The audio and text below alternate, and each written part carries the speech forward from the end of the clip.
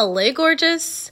Welcome back to the Girlfriend's Guide to Starting Over podcast. For those of you who don't know, I'm your host, Kayla, and I am so excited that you have found my platform. On Mondays here on the podcast, we do a segment called Riddle Me This, where I ask a compelling question to challenge and change you. If you've been hanging out with me on socials, you probably have a good idea what I'm going to be asking today, and that is, are you the main character of your life? Does your life narrative start and end with you, your goals, your dreams, your wishes, and what you want for your life?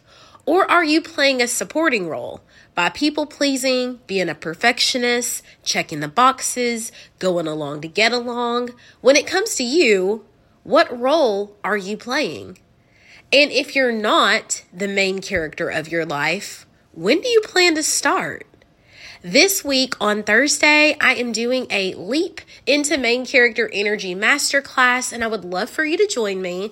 It's free. It's really simple. All you're going to do is text main character to my text line 615-205-4634 for the link to access it. I will put that information also in the show notes.